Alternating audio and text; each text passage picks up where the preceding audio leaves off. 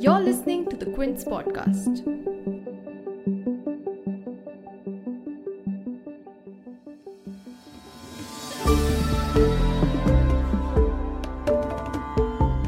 Welcome to Season 2 of the Quint Fortnightly podcast, Land of a Billion. We aim to bring you expert conversations about the most contentious of the holy Roti Kapda Makan Trinity, that is, the Makan over our heads and the larger ecosystem that governs it. This podcast is produced in association with the Property Rights Research Consortium, supported by Umidiyar Network India. I'm Bhargavi, a researcher interested in land and access to finance, and your host for this season.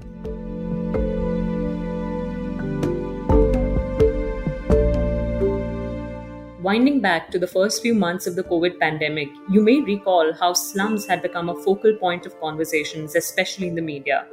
As COVID cases were on the rise in cities, there was a growing concern about how slums could become a tinderbox of infections in this pandemic. Anyone could imagine how orders like social distancing, frequent hand washing, and stay at home meant little to slum dwellers with poor access to a regular supply of basic amenities like water and electricity, and the reality of living in cramped quarters while working a daily wage job. The pandemic also brought to fore an important question which has been lying open for years, which is, what is the state's obligations to bring slums and informal settlements within the mainstream infrastructure and urban planning of a city? This question actually has been partly answered by Odisha. In 2017, Odisha passed the Odisha Land Rights to Slum Dwellers Act, which provided working titles to slum dwellers and brought slums within the main planning fabric of the city. It also provided for allocation of funds for slum upgradation, construction of toilets, paved street lights, and access to stormwater drains in notified slums. Under the Jaga mission, which was enacted under this law, 200,000 working titles have been conferred across 2,000 slums in more than 100 small to medium towns in Odisha. The law is one thing, but the implementation and the capacity required to roll out this law is quite another. How did the government of Odisha go about conferring these titles? What are some of the trade-offs that the government had to make? What is the political economy of all of this? To answer these questions, we have with us Mr. Mathi Vatanan, who's the Principal Secretary, Department of Housing and Urban Development in the Government of Odisha. He led the Jaga Mission Initiative among many other urban development initiatives in Odisha. We also have with us Mr. Shubhagato Dasgupta, who's a Senior Fellow at the Center for Policy Research and the Director of the Scaling City Institutions for India in its Sanitation Initiative. Welcome, Mr. Vatanan and Shubhagato, to the Land of a Billion podcast. Thank you so much. Thank you. Mr. Vatanan, why don't we begin with understanding a little bit about the context of the Jaga mission? I mean, how did it start? What motivated the bureaucracy and the political masters to undertake this seemingly Herculean task? What was the need for it, and how far have we come? If I have to share the genesis of the intervention, we call that as the two major interventions. One is the Odisha Land Rights to Slum Dwellers Act 2017, followed by the launching of the Jaga mission. See, if you travel in a city, even within 5 minutes, you can't avoid seeing a slum unless you go on, meditative mode, sitting in the car. You have to see any city. Slum is an universal issue, not only in our cities, in every country. We can't leave that problem to the city managers, city commissioners, or the mayor.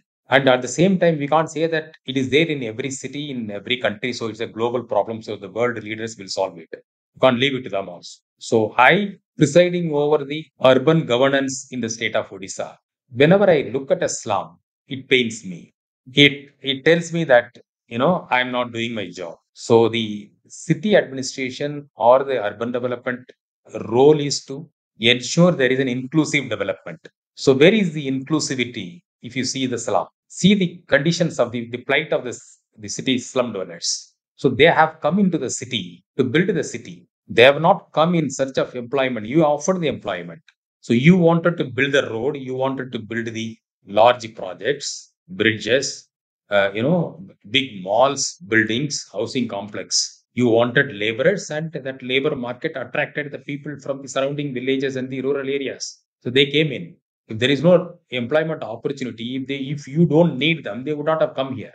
So having come here, has the city done, provided accommodation? Where will they go? What will they do? You want them to work for you. They build the roads, they build the building, they do every work in your home in the city. Without slum dwellers, the city will come to a standstill, halt. So they make the city, they run the city. But what the city in turn pays back, a meager wages. We don't provide them the space, the land, housing. Do we have enough rental housing? Is that affordable? As the city built it, your Construction Workers Welfare Act mandates under Section 35 that every large project, whether government or private, should provide housing facility within the project area. Government is the biggest employer. Government invests the maximum. So, does the government provide accommodation within the project area for the workers which they employ? You may be saying that I am not directly employing, I am leaving it to the contractor. But the contractor engages them, and those people are working for you in your project. They only sit your projects. So we fail in your duty. The city failed, the governments fail. It's a collective failure of the government, city government, state government, central government. That has resulted in the formation of the slums. So we need to address it. As the secretary in charge of the urban development, I can't close my eyes and go that it is not my problem. Then whose problem is that? So someday someone has to address it. So that moment came to Odisha on, if I remember correctly, it was 22nd July. That moment came when the Secretary to Chief Minister called me over the intercom, asking me to come for a discussion. And when I went and met Mr. Pandian, who is the Secretary to Honorable Chief Minister, he said, "We have been discussing about the slum, land rights. Can we do that?" I said, "This is the moment I have been waiting for. We must do it." That's all. That's the beginning of Odisha Land Rights to Slum Dwellers Act. That's the beginning of Jaga Mission. That's the beginning of the transformation of slums in Odisha. That's a fantastic story, sir.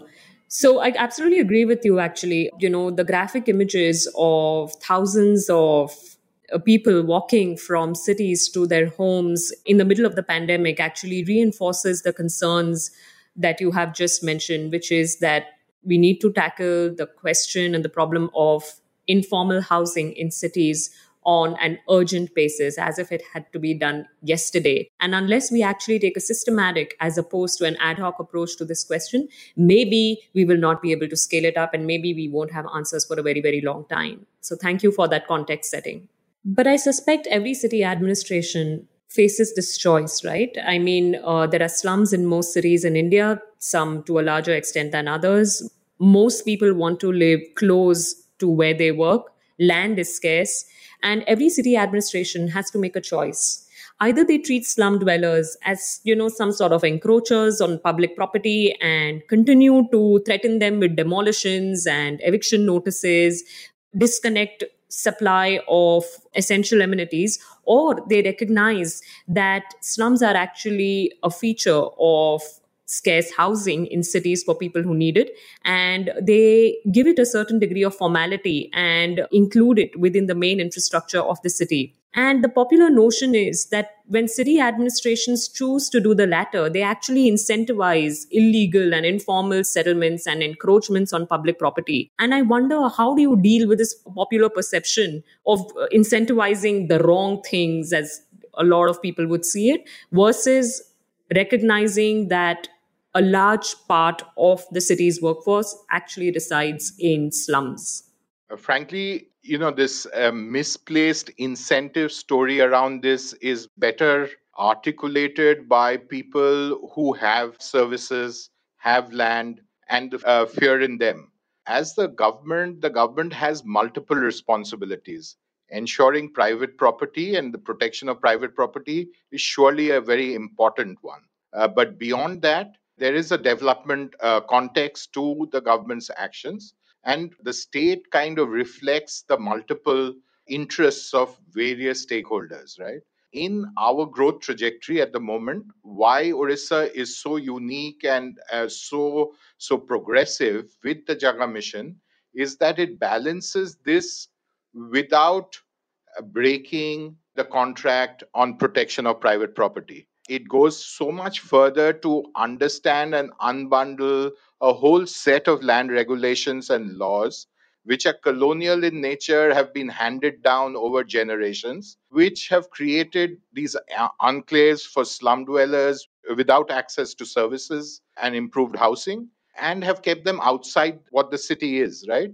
So, around dialogues of the right to the city, the Jaga Mission, in that sense, is born out of the conception of the right to the city, of who does the city belong to.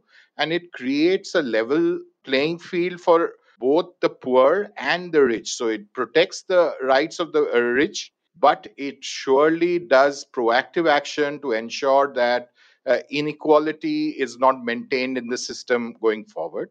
It's unique also because in this post liberalization phase that we are in, commercialization of land has become very valuable, and the interests are aligned around making sure that private property is protected, or even public property is protected. In case of larger cities, this is very visible, is very strong.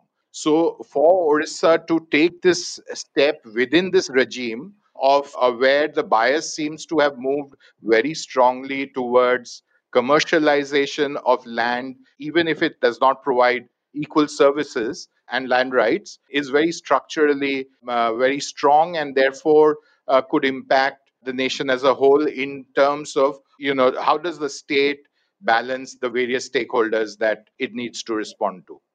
As part of that, we have also studied the CDP of the cities, the master plans of the city, done with the satellite maps. And it's very interesting to note that the informal settlements, which we call as slums, they occupy not more than 2 to 4% of the land, usable land available in a city. 2 to 4%, maximum it is 4%. So the slum population, which varies from 20% to 40%, on an average, Odisha has 25%. Even if you take that, 25% of the population occupies less than 4% of the land available in a city. Where is the question of, incentivizing the encroacher or lawbreaker? It's their rightful demand, the need, they deserve it. They have an equitable right on the land.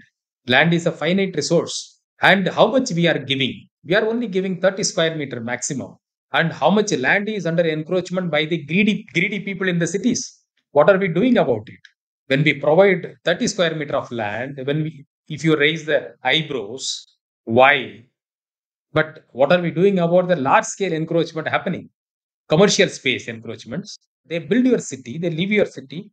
And unfortunately, cities do not have that kind of public transport system which facilitates easy commutation. For the kind of wages we pay to the slum dwellers, can they afford a motorized vehicle?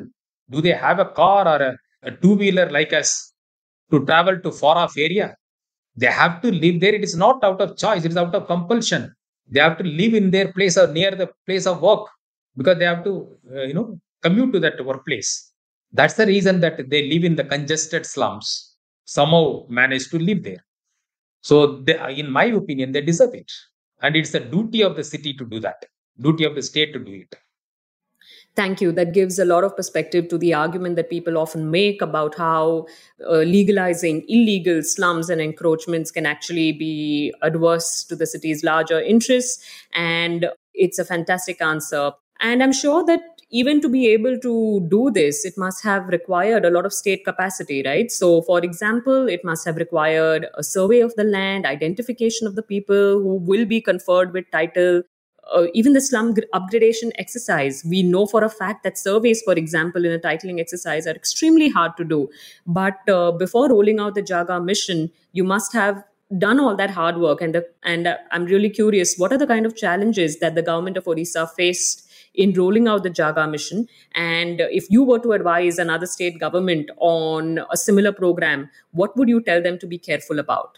See, for granting the land rights, land is a very sensitive subject, very precious asset. So survey is required. So we didn't have the experience, and no other state also had experience.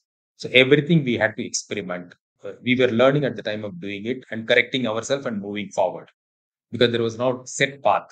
So when it came to survey, what we did is that we tried with the conventional survey on pilot basis, the chain survey using the revenue machinery, RI, traditional method. And we also tried the drone survey, unmanned aerial survey. We tried in 2000s, 2 RI circles. And then within a month, we realized that we have to adopt high-end technology, state-of-art technology.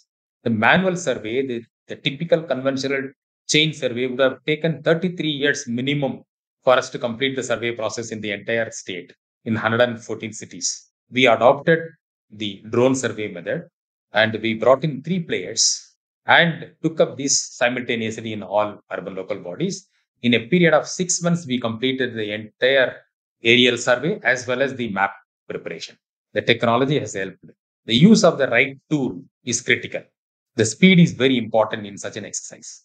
We used the drone technology, GIS based mapping. Also, we also roped in the grassroots level NGOs, community based NGOs to work with the slum communities to organize them into slum dwellers association, involved the slum dweller community in the survey process. And we also took up the house to house survey through the local NGOs for enumerating the households, preparing the documents, supporting documents, and to prepare the land settlement proposal. The NGOs facilitated that, and the Slum Dwellers Association driven that. It was a completely community centric process using technology. So that has resulted in a faster pace of implementation. That has resulted in a zero dispute and zero litigation process. So far, we have done more than 1,75,000 land rights, more than 1,75,000. Not even a single case of litigation or dispute.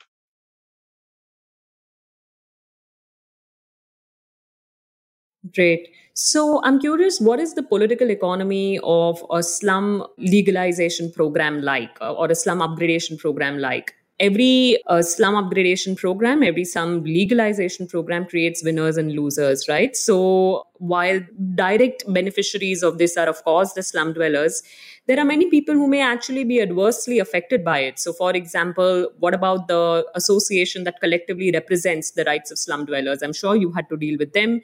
What about other residents of the city? What was their reaction to this program? Or, say, for example, if you had to deal with slumlords or the builder lobby, what are the different stakeholders who need to be dealt with when actually rolling out this program on the ground? So there were lots of implementation issues. The first of all, we faced issues from the slum dwellers themselves. There was a lack of trust from the slum dweller side on the government, on the city officials. When we entered, they were not very encouraging. We were not welcomed there for the reason that so long, several times, the city officials have been visiting the slum, trying to do the survey, trying to do some kind of schemes and all have failed. We could not, meet their aspiration.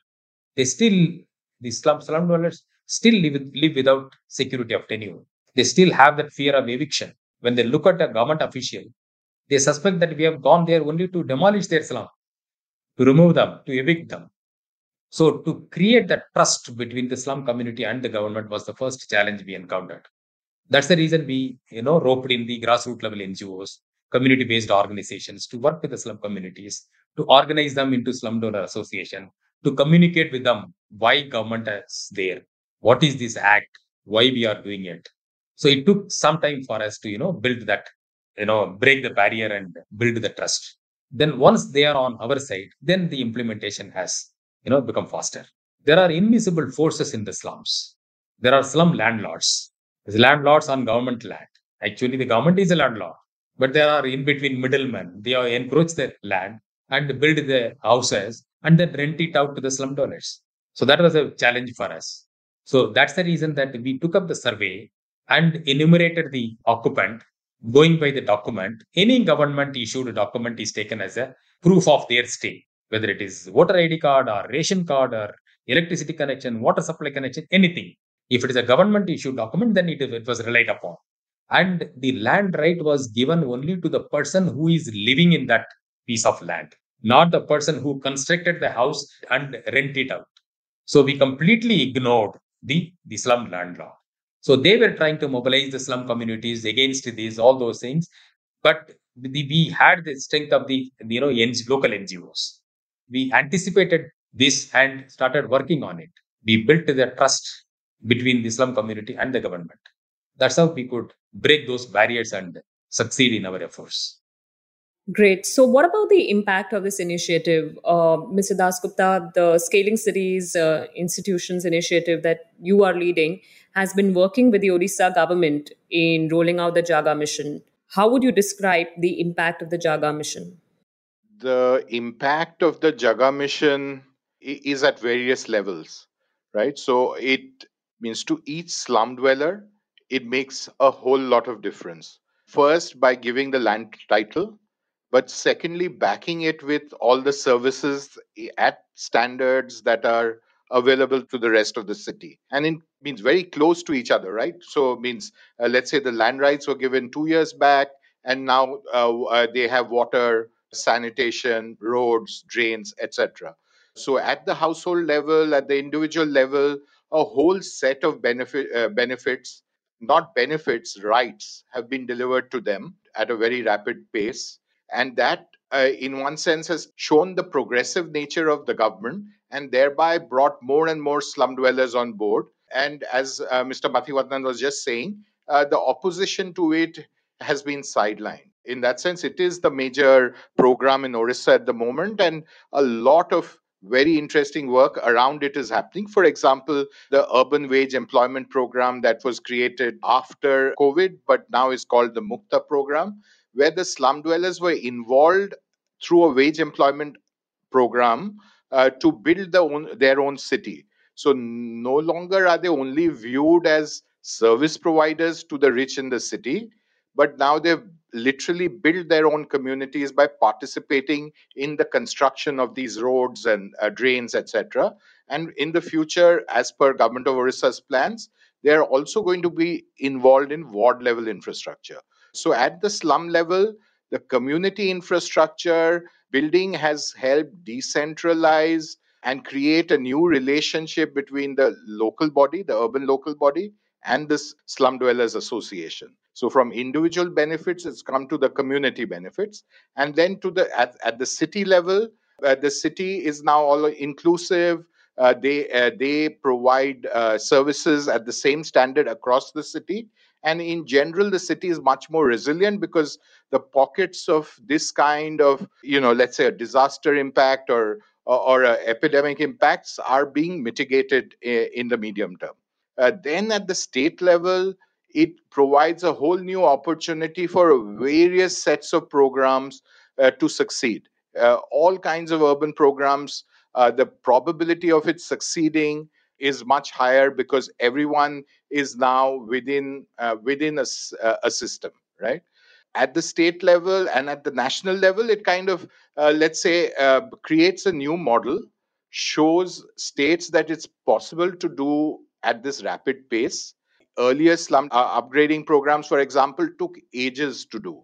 There were pilots done and then more pilots done. But what Government of Orissa and Mr. Mathivatnan have managed to do is put this in at a scale that's in the past never been seen. And then at the global scale, it speaks to the sustainable development goals, to the urban goal within it. It takes, the main underlying theme of the sustainable development goals this time is to leave no one behind and have inclusive and sustainable cities. It speaks to the heart of the problem at the global scale and creates this new model which can operate even within a market structure, a neoliberal framework, and can deliver goods. So it has these multiple benefits at various levels.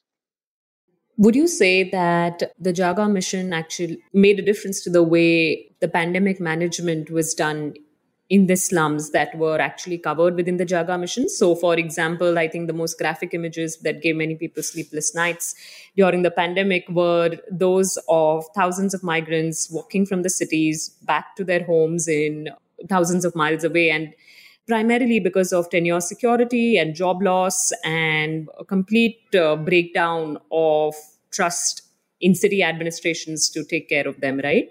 So, would you say that the Jaga mission actually made a difference? And did you see a different perception of people who were covered under the Jaga mission during COVID? Or is it too early to ask for that kind of impact? Yeah, during COVID, we have experienced the benefits of our interventions. So by the time we had already given the land rights, people have started investing in their house. building their house. The Jaga mission interventions have already started by the time. Water supply, sanitation, individual household toilet, Pakka road, street lighting, those kind of infrastructure, amenities, services. So when the COVID spread happened, slum communities were already mobilized, organized.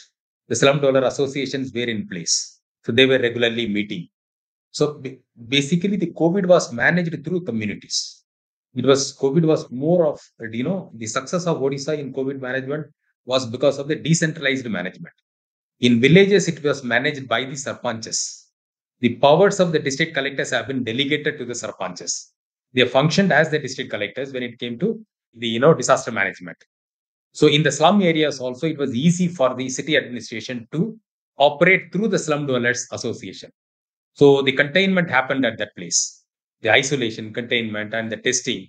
So the slum dweller association acted as a bridge, as volunteers, as agents of the government to control and contain the spread of the disease.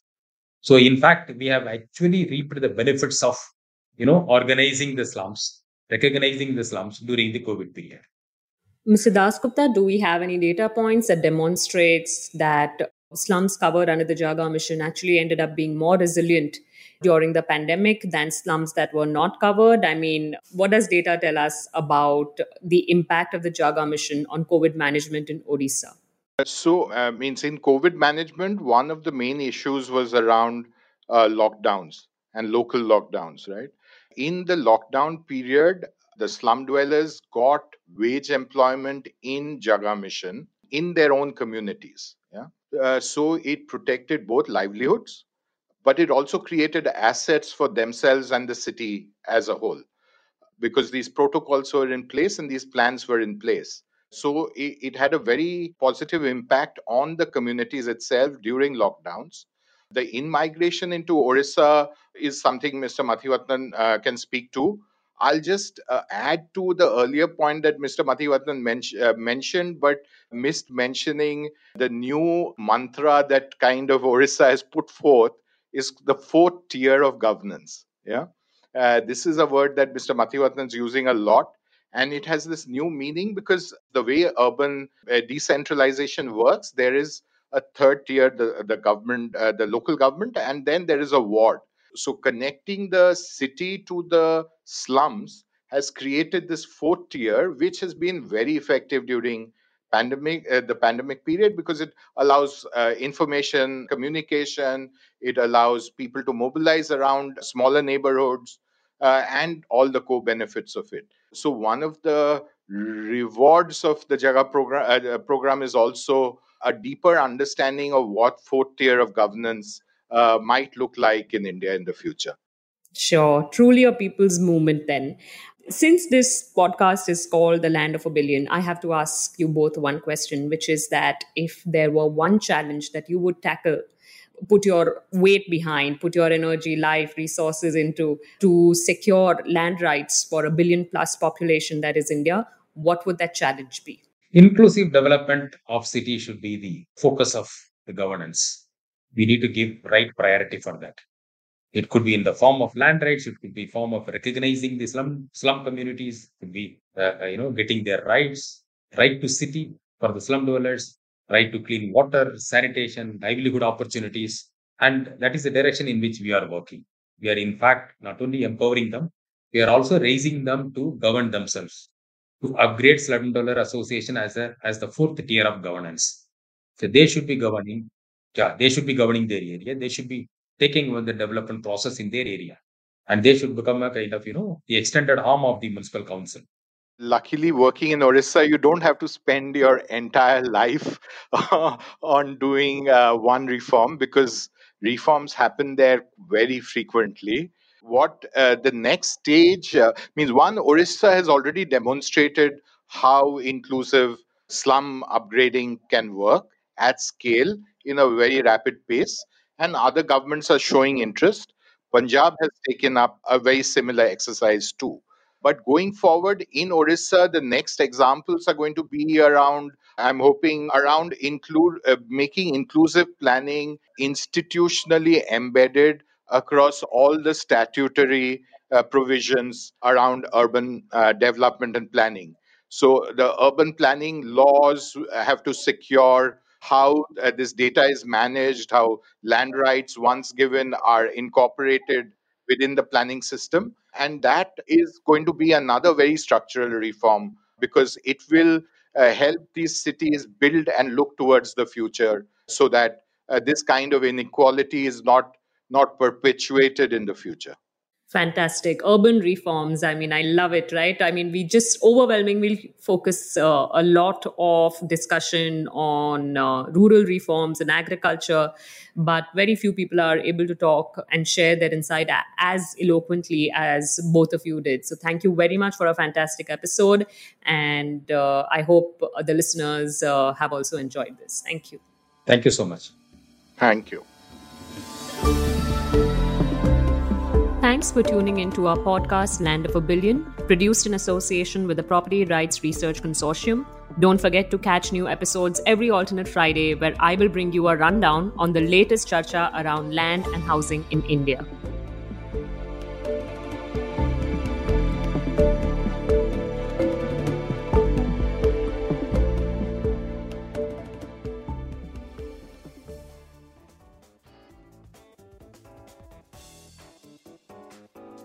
Thanks for listening. Log on to the Quince website and check out our other podcasts